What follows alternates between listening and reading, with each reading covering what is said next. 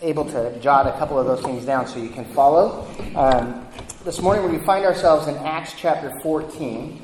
So if you have your Bible with you, I will have nobody plugging away at those verses this morning. So if you would follow along in your Bible, that would be helpful. So here we are on this missionary journey of Paul through the area of what is now Turkey. Southern Galatia is where the main part of this ministry comes to, and the rest of this chapter kind of talks about that missionary journey, the opposition that comes against them, and then him getting back to Antioch, Syria, where they began. And he gives a report back to the church of all that happened in the Gentiles' salvation while they were there. So let's pray one more time, and we will hear from the Word of God. Father, thank you so much for your Word. I pray again this morning, remove distractions from each of us. Remove the distractions in my own heart and my own mind. And may your Holy Spirit fill us up and teach us. In Jesus' name, amen. So chapter 14, beginning in verse 1, and I'm going to read through the whole chapter, and then we're going to kind of take a look at a couple of things. So, chapter 14, verse 1. Now at Iconium they entered together into the Jewish synagogue and spoke in such a way that a great number of both Jews and Greeks believed. But the unbelieving Jews stirred up the Gentiles and poisoned their minds against the brothers. So they remained for a long time, speaking boldly for the Lord, who bore witness to the word of his grace, granting signs and wonders to be done in their hands. But the people of the city were divided. Some sided with the Jews and some with the apostles. When an attempt was made by both Gentiles and Jews with their rulers to mistreat them and to stone them, they learned of it and fled to Lystra and Derbe, cities of Lycaonia, and to the surrounding country. And there they continued to preach the gospel. Now at Lystra there was a man sitting who could not use his feet. He was crippled from birth, and he had never walked.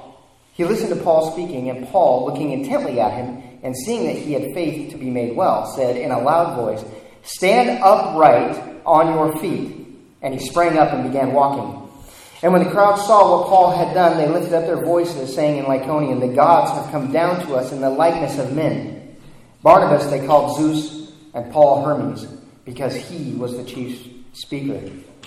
And the priest of Zeus, whose temple was at the entrance to the city, brought oxen and garlands to the gates and wanted to offer sacrifice with the crowd. But when the apostles Barnabas and Paul heard of it, they tore their garments and rushed out into the crowd, crying out, "Men, why are you doing these things? We are also men of like nature with you, and we bring you good news that you should turn from these vain things to a living God, who made the heaven and the earth and the sea and all that is in them. In past generations he allowed all the nations to walk in their own ways, yet he did not leave himself without witness, for he did good by giving you rains from heaven and fruitful seasons, satisfying your hearts with food and gladness." Even with these words, they scarcely restrained the people from offering sacrifices to them. But Jews came from Antioch and Iconium, and having persuaded the crowds, they stoned Paul and dragged him out of the city, supposing that he was dead. But when the disciples gathered about him, he rose up and entered the city, and on the next day he went on with Barnabas to Derbe. When they had preached the gospel to that city and had made many disciples, they returned to Lystra and to Iconium and to Antioch, strengthening the souls of the disciples, encouraging them to continue in the faith, and saying that through many tribulations we must enter the kingdom of God.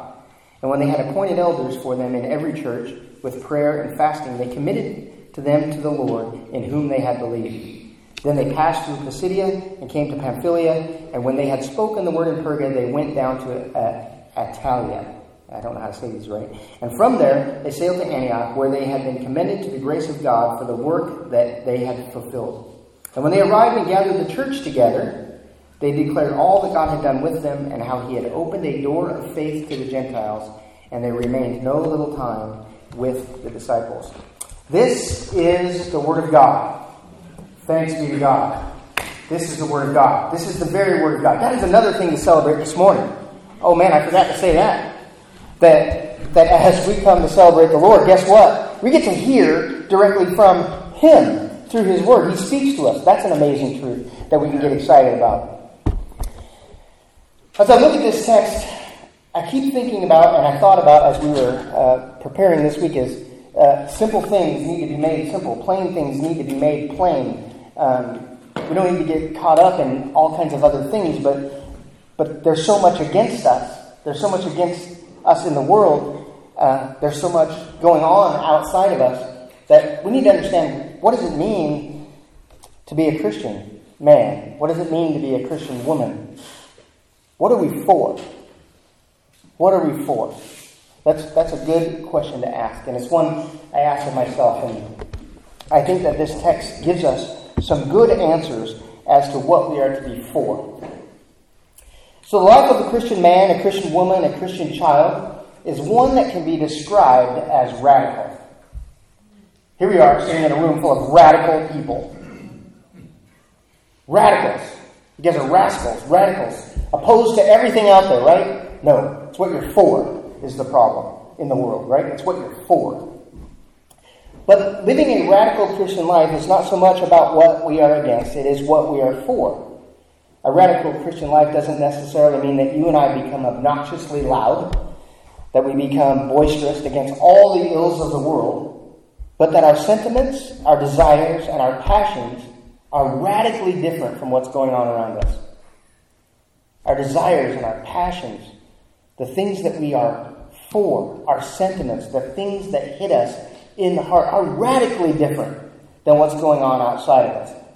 Not so much that we're against all of those things, it's that we are for something radically different. Our hearts beat in a radically different direction. And not because you conjure up the thought and the idea and the sentiment yourself.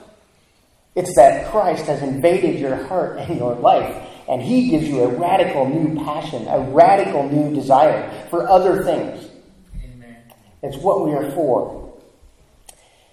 The greatest threat, though, to that radical Christian living, we look at all the stuff going on around us and we think there are threats everywhere, and there really are. But I think that we see in this text that the greatest threat to radical Christian living is not outside of us, it's not outside of the church, but it's within us. It's within the church. This is why we'll see today that what we believe and what we define as non-negotiables must be clearly defined. We start out each day, each Sunday morning, by defining what we're for, who we're for. Who is this Christ that we proclaim? We want to make sure that we know who it is that we are proclaiming. We want to know what it is that we stand underneath the authority of Scripture. What do we stand underneath? We're making claims. We're making confessions of faith, confessions of who Christ is, confessions of the authority of Scripture. We're making these confessions, and these are about defining what is non-negotiable. What are the things that are non-negotiable in this world? What are these things that we are for? Well, here's what we see in this text that the disciples were for. I see that, number one, they were disciple-making disciples, fulfilling the Great Commission. That's what they were for. That's their purpose and their aim. They preached Christ alone for salvation, Christ and nothing else. And all that they did and all that they were about was to bring glory to God alone. Number 4, they established other radical communities, and they ensured that those communities had clear definitions as to what made them uniquely Christian by developing leaders in those communities. Number 5, and all that they practiced was in the power of the Holy Spirit and under the guidance of the Holy Spirit. So I paused to think about what is the reason for sound doctrine? What is the reason for our shared confessions? What is the reason for our governing structure in the church? I paused to think about those things because I've made a very pointed, purposeful effort to communicate those things. And sometimes even making a pointed effort, I sit and I think, but why do I do it? What is the reason why I find that to be vitally important? It is. I think it's this. I think it's that the doctrine of the world system is askew and wrong. The world system has a doctrine that they live by. And it's askew and wrong and backwards. The confessions of faith that the world makes, and trust me, they do. They make confessions of faith. Not confessions in Christ, of course, but they make confessions of things that they take by faith. And that they want to communicate to us that we ought to take it by that same faith, that what they tell us is true. Well, you see, those confessions of faith that the world makes, they're vain and they're false. The governing structure of the world's governments are corrupt and self-serving. All of these truths about the world lead to vain and empty practices, which is why we must define not only right doctrine, right governing polity in the church, but right practice. And as if any of you were here for a time when I taught through Titus, and made me think of this, that right practice then flows from right doctrine. Right practice flows from right doctrine to a right heart transformed by the Holy Spirit. And then it manifests itself in right practice.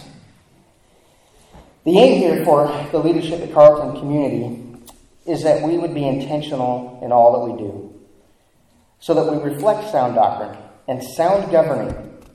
Not that we would serve ourselves with that governing, but that we would serve Christ.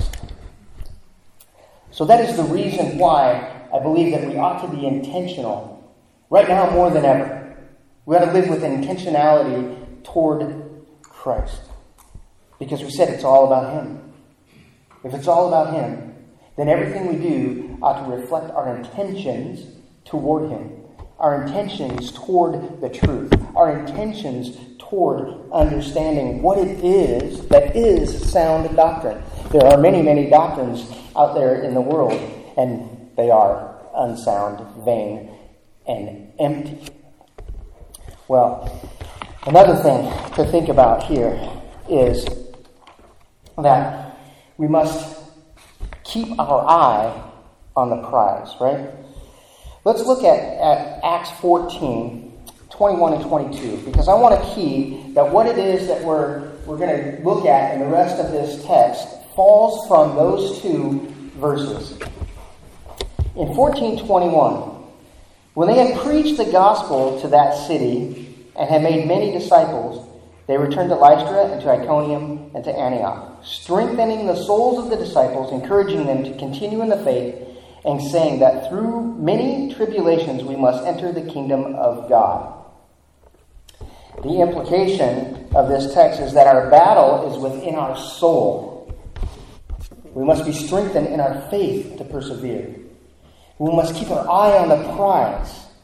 And that prize is our eternal kingdom with God. The promise is that we don't get there gently. There's not an easy believism. We don't get there gently. What is our only ability in the midst of trouble? I've talked with some brothers this week about our only ability. Our real only ability in the midst of trouble, in the midst of strife, in the midst of tough personalities is this. It's our responsibility. We have an ability to respond. We have an ability to respond to that. Well, this work has to be done transformationally. It has to be done in the power of God's regenerative work in our lives. Jesus makes us a promise in John 16:33. He says, I have said these things to you that in me you may have peace. In the world you will have tribulation, but take heart, I have overcome the world. Again, we see that this work, this battle is done internally. The peace we seek is not in the world, but it is in Christ, and it is Christ in you that brings you peace. It is Christ in you that brings you peace because we have an overcoming Savior. Matthew 7, Jesus tells us this. Enter by the narrow gate, for the gate is wide and the way is easy that leads to destruction. And those who enter by it are many, for the gate is narrow and the way is hard that leads to life. And those who find it are few. Alistair Begg said this week, there is difficulty which attends the narrow way when we are prepared to hold to biblical principle. There's difficulty in the narrow way. It's not easy. It's a battle. It's a striving. It's a striving for what we have positionally already attained in Christ. But we need to live that out practically and respond to that. And there are all kinds of things that are coming against us. It is us that it comes against. Well, Paul puts it another way in Philippians 3:13 and 14. He says, "Brothers, I do not consider that I have made it my own.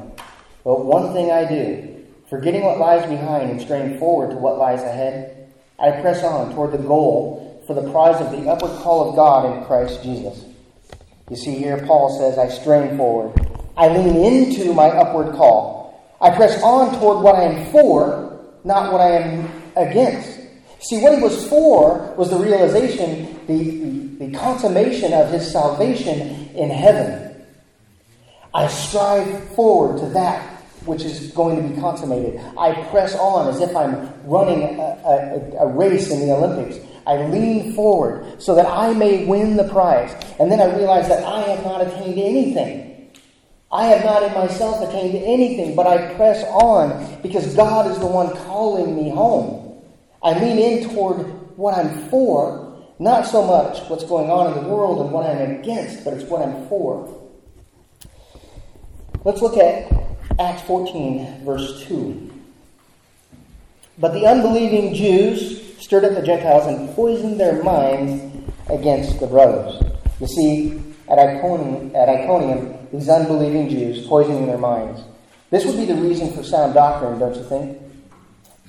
As I was thinking about this, we were thinking about that which was outside of them. Okay? So, they have unbelieving Jews who are poisoning their minds against what they know to be sound.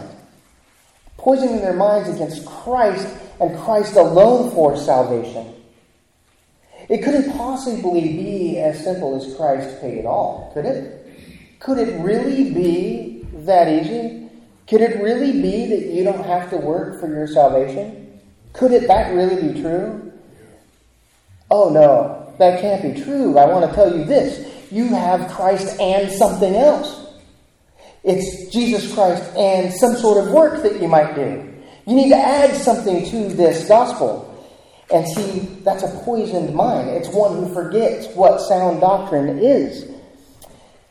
So you see that these unbelieving Jews, and the reason for our sound doctrine, you see, is that we would respond. Our responsibility would be respond in this tribulation with a right mind toward Christ and a right mind toward our upward call. Knowing where we're going, knowing that Christ paid it all. Let's move down to verse 11 of chapter 14. "And when the crowd saw what Paul had done, they lifted up their voices, saying in Lycaonian, 'The gods have come down to us in the likeness of men.' Barnabas they called Zeus, and Paul Hermes, because he was the chief speaker. And the priest of Zeus, whose temple was at the entrance to the city, brought oxen and garlands to the gates, and wanted to offer sacrifice with the crowd. But when the apostles Barnabas and Paul heard that, they tore their garments and rushed out into the crowd, crying, 'Men, why are you doing these things? We are also men of like nature with you, and we bring good news, that you should turn from these vain things to a living God, who made the heaven and the earth and the sea and all that is in them. In past generations he allowed all the nations to walk in their own ways, yet he did not leave himself without witness, for he did good by giving you rains from heaven and fruitful seasons, satisfying your hearts with food and gladness.' Even with these words, they scarcely restrained the people from offering sacrifices to them." Herein lies the big battle. Herein lies the big battle. You could look at it as this outward force going in to worship Paul and Barnabas. That it is a force that is against the gospel. There's a greater battle going on there. And that battle is pride. You see, we long to be recognized for the good that we do, don't we? We long to be given accolades for something that we've done. Or even something that God has done in us. God has done a work in your life and somebody says, "Hey, you're such a good fellow, you know. I see what sweet things you do in the name of the Lord." And then where's the tendency is to take all that credit upon yourself. Because you want to be recognized for doing good things. I know that even in pastoral ministry, as I serve and all of those things, there can be a tendency sometimes, because you do it quietly sometimes, and you do it behind the scenes, and nobody knows some of the things that you do, that you serve them. And then there's this little twinge of pride that creeps into my own heart that says, I did all this and nobody knew it. Nobody noticed. Nobody said, Jeff, you did a good job. Right? And I would think that Paul and Barnabas would have been really up against it in this moment. To have people bowing down at them, offering sacrifices, offering to worship at their feet. Their big struggle then would begin, but not externally. The big trouble began inside. Pride started working. You see, we long for these positions of authority. We long for positions of power. But Christ working in us, that Christ working in us sometimes will bring favor with the world. And then that's when the battle begins. Do I accept vainglory? Or do I understand that God alone is who glory belongs to? You see, the battle's not outside of us, but it is within us. The greatest enemy of our soul, the greatest enemy of my soul, is my own deceitful human heart. That's the greatest enemy of my soul. But I think about this, that all is not lost. We could sit there and say, I am a deceitful creature beyond all creatures. Because I know the depths of my heart.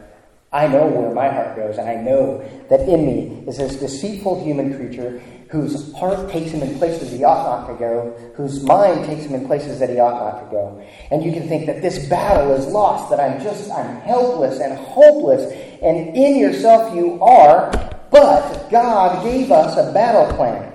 He gave us a battle plan. And my friend, Mr. Doug, he spoke of this a few weeks ago, that he gave us this battle plan. He said in Romans 12, do not be conformed to this world, but be transformed by the renewal of your mind, that by testing you may discern what is the will of God, what is good and acceptable and perfect. He gave us a battle plan. He said this, surrender yourself underneath the Word of God. Surrender yourself by the power of the Holy Spirit to be transformed and conformed into the likeness of Christ. And give up this idea of being conformed to what it is that the world says is to be exalted. What the world says is right. What the world says is good.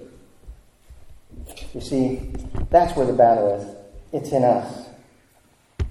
Let's look at verse 23 of 14. When they had appointed elders for them in every church, with prayer and fasting, they committed them to the Lord in whom they had believed. You see, Paul was not just about proclaiming the gospel to folks and then leaving them on their own. They were about establishing churches. And within those churches that they established, they were establishing leadership that would be steadfast in the apostles' doctrine. That these new churches would be intentional in what they are for. I say this morning that we should radically believe and declare our independence from the system of the world.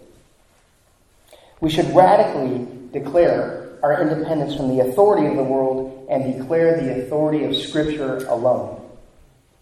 We should radically declare our independence from any man or government to be our salvation. We radically declare our dependence on Christ alone for salvation. We radically declare our independence for a works-based righteousness. And we declare our dependence on a righteousness that comes by grace alone, in faith alone. We radically declare our independence from the societal norm of self-exaltation and vainglory. And we declare all that we are and all that we do is for the glory of God alone. Amen? Amen. I ask some questions of you that I ask of myself. Do you want to live radically in the world?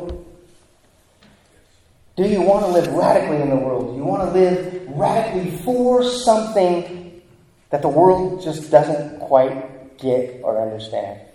Do you want to live radically in that way? Well, we don't live radically against those things. We live radically for a person. We live our lives radically for the one who saved you. We live radically for him. Radically different. Because you know why?